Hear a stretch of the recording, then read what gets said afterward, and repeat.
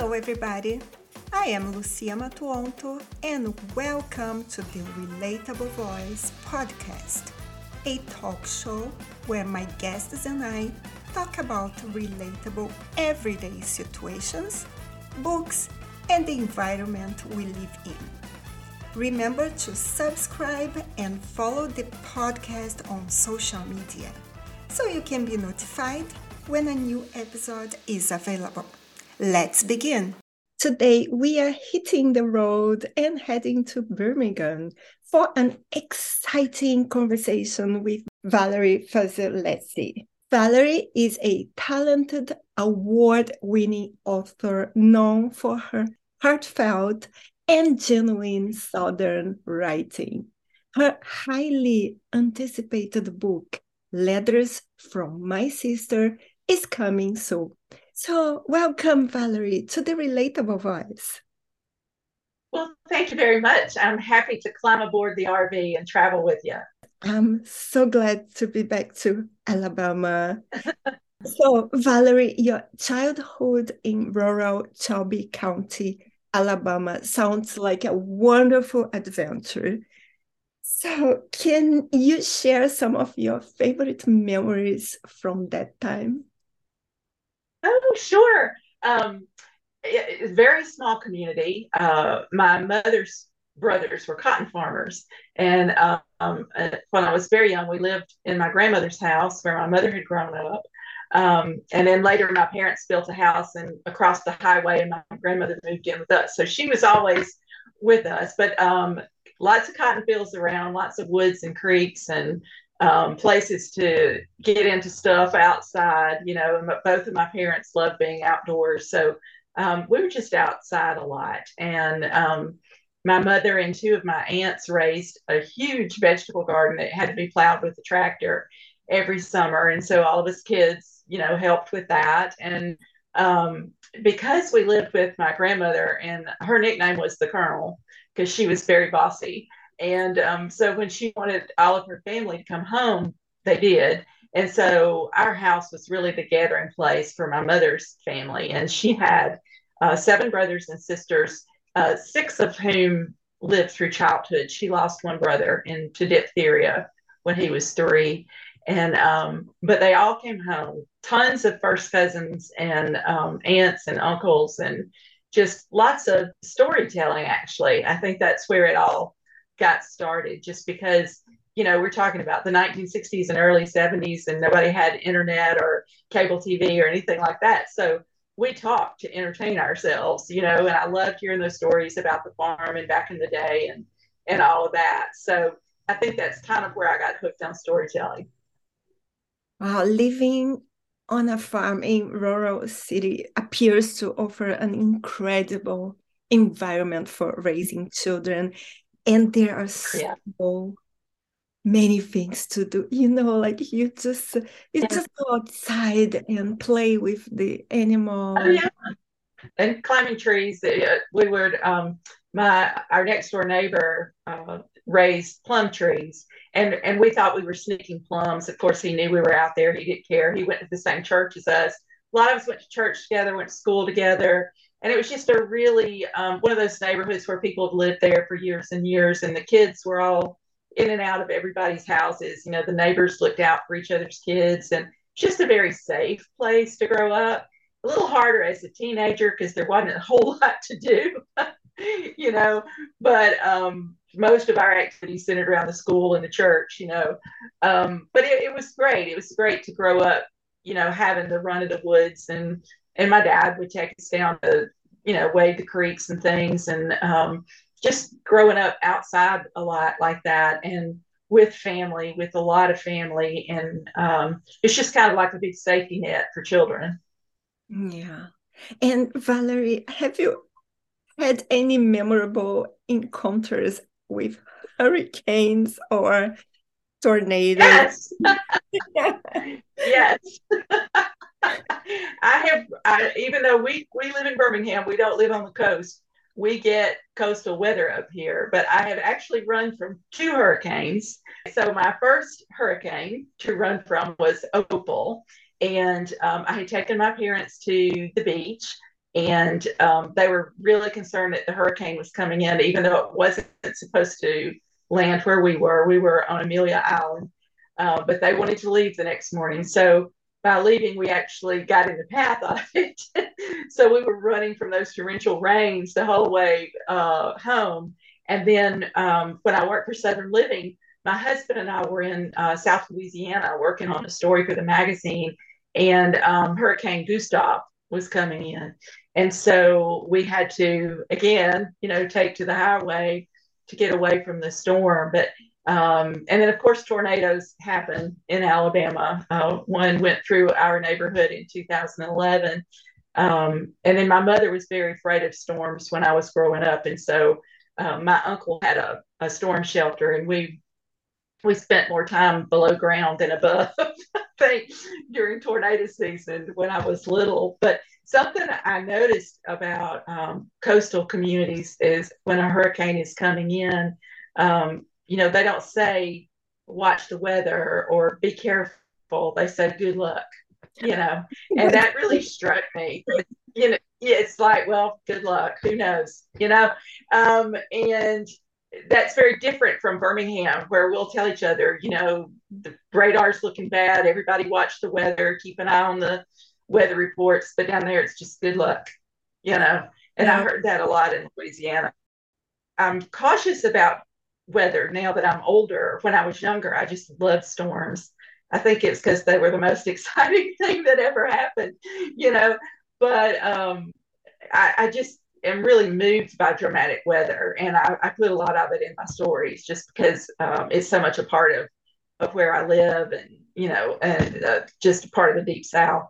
I lived in Florida, and the last hurricane, I think when I was there, was Irma, and we had to run. We ended up going to Alabama. Thankfully, it didn't. Yeah. And what part of Florida? What part of Florida do you live in? Orlando. Oh, okay. I'm sure you explore these subjects in your books, for sure. I do. There's a character, the main character in Letters from My Sister, which is coming out in August, who loves storms, but at one point in the story, she talks about whether she still needs them anymore, when her life makes a change. And so there's you find out that there's more to it for her than just enjoying the drama of the weather. So yeah, I put that in. There's a tornado in Missing for Isaac, which was my first book. There's mention of hurricane in Under the Bayou Moon, which is the last one to come out. So there's always going to be some storms and weather, and even if they're not happening in real time, that you can see the effect of the weather on the place and the setting of the book. So it's just something that intrigues me personally, and I always end up putting something like that in most of my books. Yeah, there are so many stories that I can write about hurricanes. And Valerie, I asked you before we started the episode if you had siblings, and you told that you don't. So your upcoming book is entitled Letters from My Sister. So what is the inspiration behind this book? It's very much inspired by my family. My grandmother and her sister were like the main characters. They were the only surviving daughters in a house full of brothers. And her father was kind of a well-to-do cotton farmer, well-to-do for that small town. I'm not talking about super rich or anything, but he was prosperous. And my grandmother and her sister were very close, and they were also close to a Black woman named Bama McCoy, who basically ran the family, ran the house, for her parents. And when I would hear my grandmother talk about Bama, it was interesting to me because I always say my grandmother could be a harsh judge of humanity. She wasn't impressed by many people, and it was very hard to win her respect, but she revered Bama, who actually delivered most of her children. She only had, her oldest son was born in a hospital, and all the other children were born at home. A lot of times with Bama handling things, and she just revered her all of her life. And I never knew her sister. She died before I came along, but my grandmother lived to be very old, and my mother asked her, a couple of years before she died, if she had any regrets. And she said, "Well, I wish I'd been more like Effie." And that was her sister. And that shocked me, just the idea that my grandmother would want to be like anybody, because she was always so self possessed, and so much her own person, and really didn't care at all what anybody thought. And so it really was a surprise to me. And then at some point after I think it was after she passed, we found in a cabinet in her bedroom, she had saved some postcards that were between her and her sister, um, and between my grandfather and her sister, who apparently were great friends when my grandparents were courting. And there was almost a playfulness to my grandmother's writing to her sister that was very hard for me to see, because she was always so serious. And to know that when she was younger, she had this fun relationship with her only sister, it just put a new light on her. And so I just took that relationship and sort of ran with it. So the story is fictional, but I really wanted to celebrate sisterhood in it. And I guess in part because I don't have any. My friends are the closest thing, and my cousins. I have some girl cousins that I'm really close to, and they're the closest thing I have to sisters. So just exploring that bond was something that I kind of wanted to do. It was a surprise for you to see these letters. Yeah, she I mean, they were talking about, dresses and shoes, and a pretty blue dress that one of them had gotten. And I guess my grandmother had just had a difficult life. She had all those children, and her husband, my grandfather, was killed in an accident when he was 47, I think.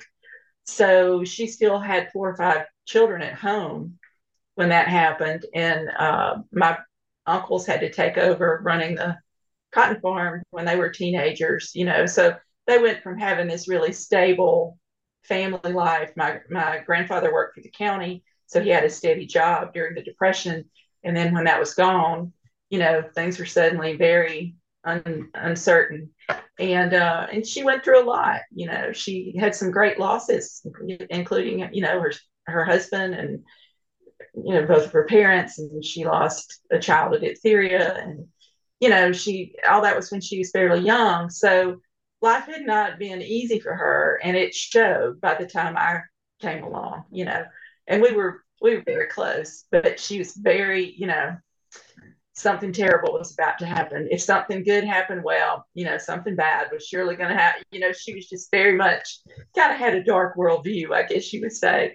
So to see this sort of playful and happy side of her with her sister was just kind of a revelation to me. Mhm. Yes, and can you share with our listeners a little bit about this book? Oh, sure. I was supposed to tell you that you can get it at bakerpublishinggroup.com or wherever books are sold. That was on my to-do list for my publisher. So I have relayed that. But no, the book it's part love story, it's part mystery. The two main characters in the book are sisters named Callie and Emmy Bullock. And Callie is the youngest. She is kind of a seeker. She feels the constraints that are placed on women in the early 20th century South. The book takes place around 1909 and 1910. So she very much respects her parents, both girls do. But while Emmy is just eager to marry the man she loves and take care of him, Callie is a little bit more at sea. She doesn't quite know where she fits into the world, even though she has this really close knit family. So eventually, she does meet someone who gets her attention, but the book hinges on something that Callie sees one night. She sees her sister do something that her sister would never do, and then she has a memory loss, and she's trying to figure out what she saw and what she remembers. and her sister doesn't realize that Callie saw this thing happen. So the whole thing is she's seen someone she loves do something she knows in her heart that person would never do, and she cannot figure out what to make of that memory and that vision and this thing that she's seen. And it turns out to be connected with some other things going on in their community and with this Black family that they are very much attached to. So it's kind of about trust.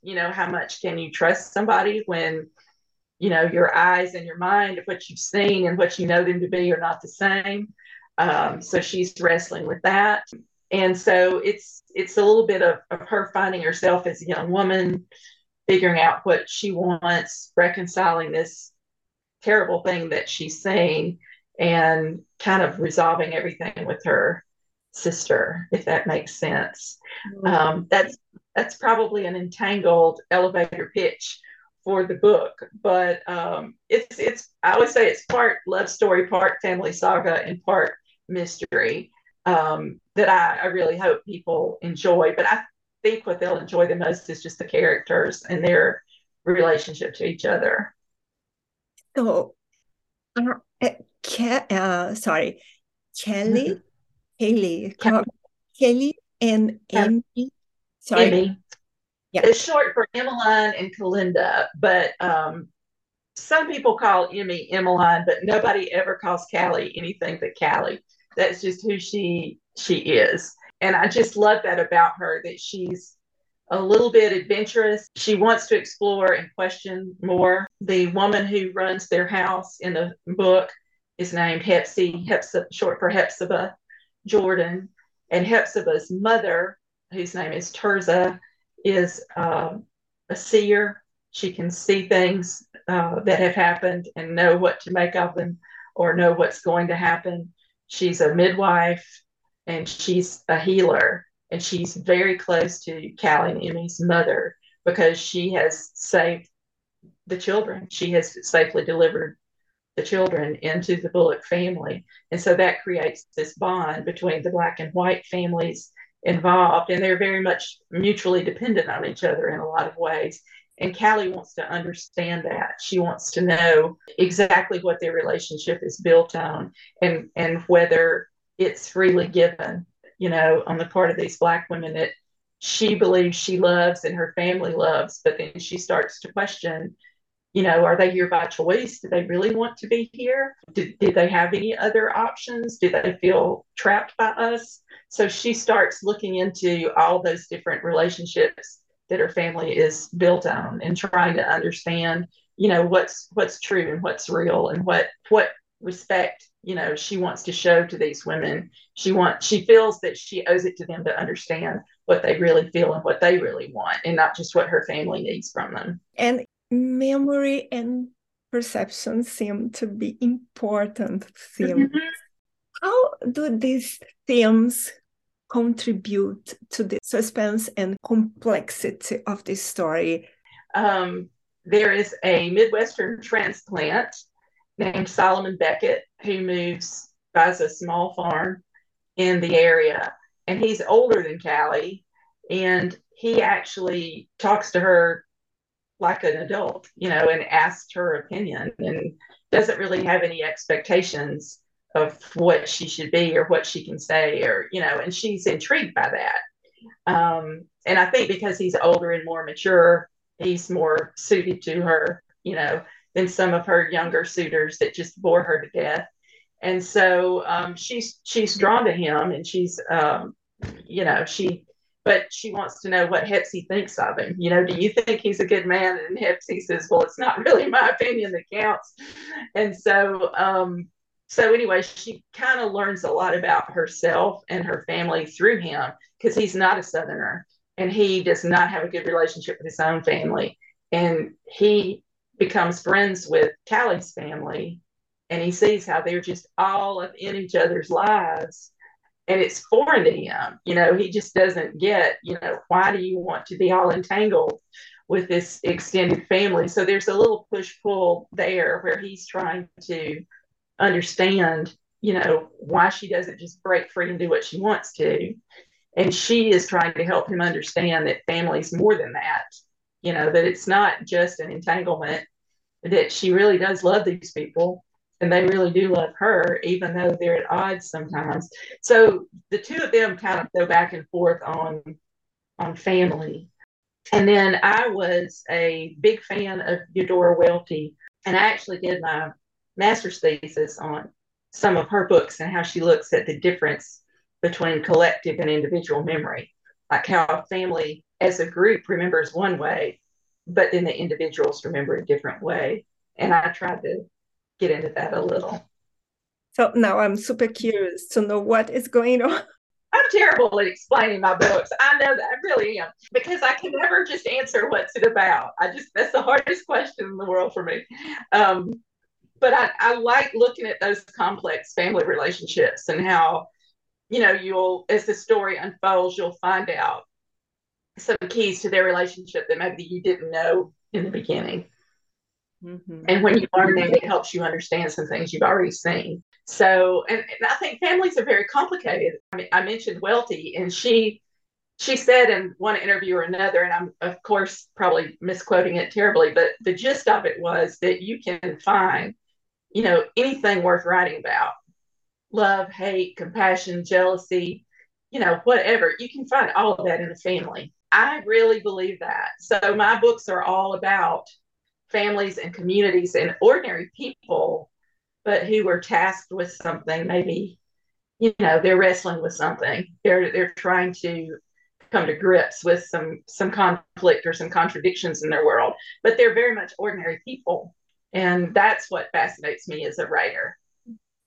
Yes, for sure, because there are so many stories that we can get from our neighbors, just yes, family yes. going for a walk and you see something. It's true. It's very true. Yeah. And whenever I would tell my husband did not grow up in a storytelling family. He's from St. Louis, and they were very active. So the first time when we were dating, and he would go to family things with me, he'd go, "Well, shouldn't we take some yard games?" And I'm like, "No, because we're going to talk. you know, we're going to eat and talk. We aren't going to do anything else." So he had to get used to that. And what impact do you hope to make through your stories? I always say I'm never quite sure if I'm a Christian writer who happens to be Southern or a Southern writer who happens to be Christian. It's a little bit of both. But I realized early on when I started writing that I wanted to, I didn't set out to be a Christian writer, but it made sense once I wrote my first manuscript, because I'm very interested in the kind of communities that are faith centered, because I think that sets up a lot of conflict. People are struggling to do the right thing and aren't sure what that is. And so I just really wanted to sort of tell by showing. I didn't ever want to really preach through my books, but I wanted to just sort of say, here this is, here are these people and how they are living and how they're showing compassion and struggling to understand each other. So for me, it was about showing it that way. And even though I didn't really have any kind of agenda when I first started doing novels, as I got into it, I realized that I really wanted to show Christians and Southerners the way that I know them to be, because we're often so misrepresented. If you see Christians in the movies or whatever, we're either fanatics or we're, charlatans out to fleece the flock, or we're, and Southerners, we're always dumb or we're comic relief or whatever. And I just wanted to show these people the way that I know them to be, which is complex, and striving, and so I just wanted to just show these lives in the situations that I had created for them, and let people see that. It's like, I always say, I wrote for Southern Living magazine for years and years, and their philosophy was always lead by example. It wasn't, you don't tell people you ought to be doing this, you just show them something done well.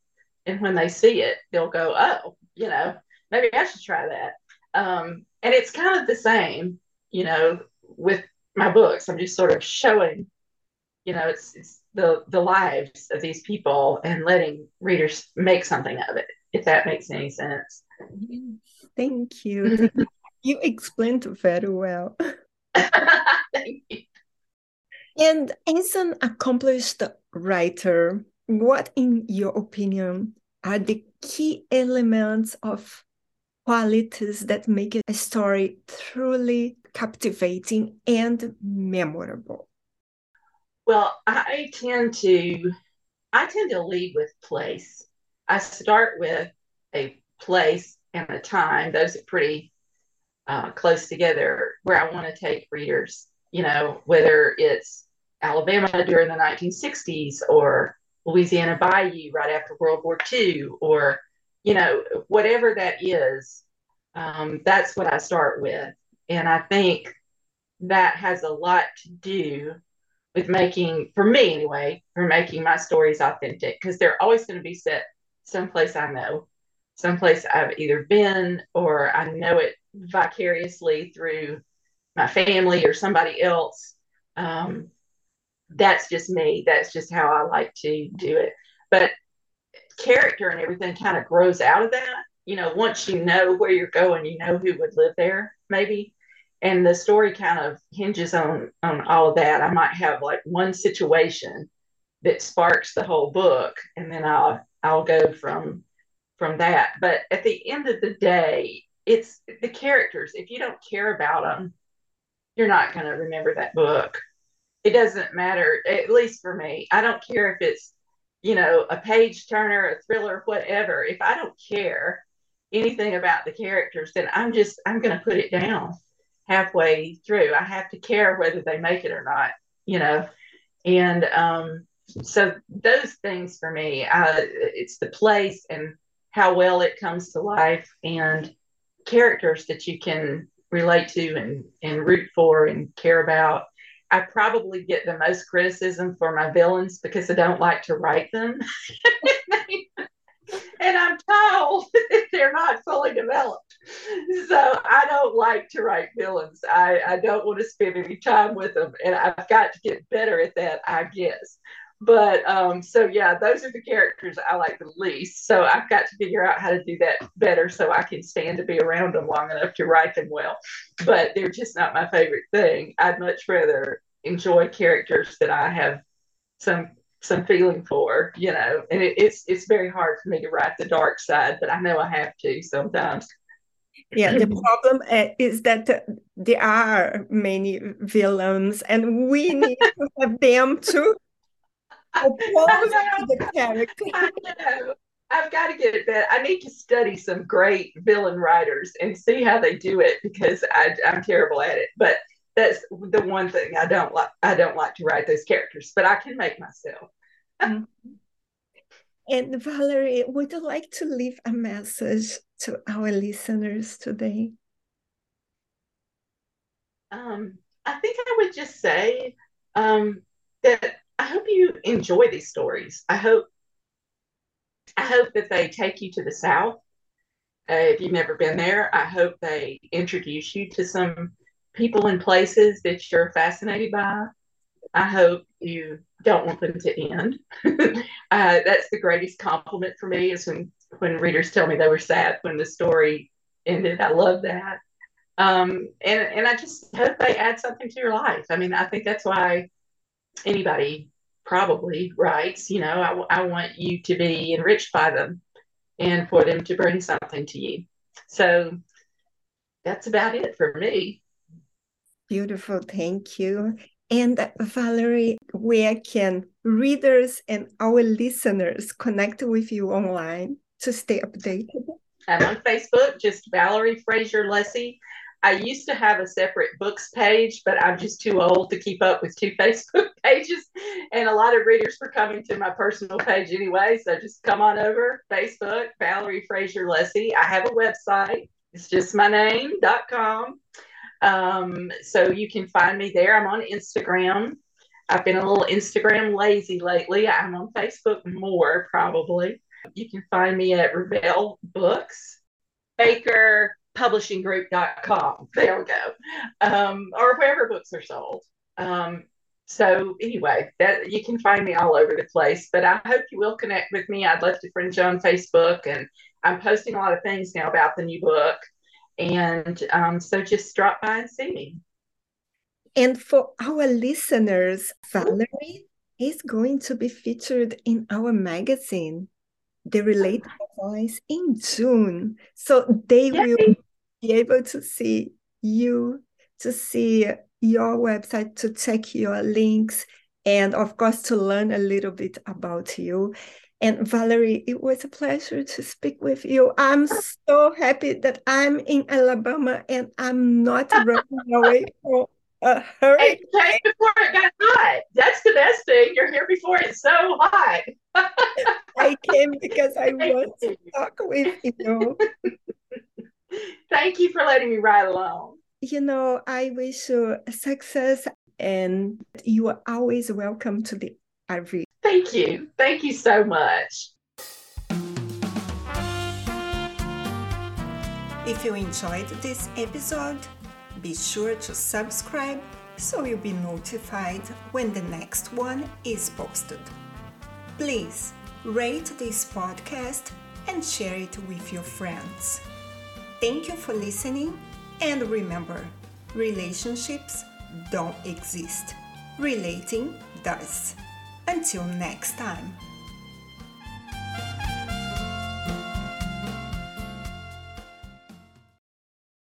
When you visit Arizona, time is measured in moments, not minutes. Like the moment you see the Grand Canyon for the first time. Visit a new state of mind. Learn more at hereyouareaz.com.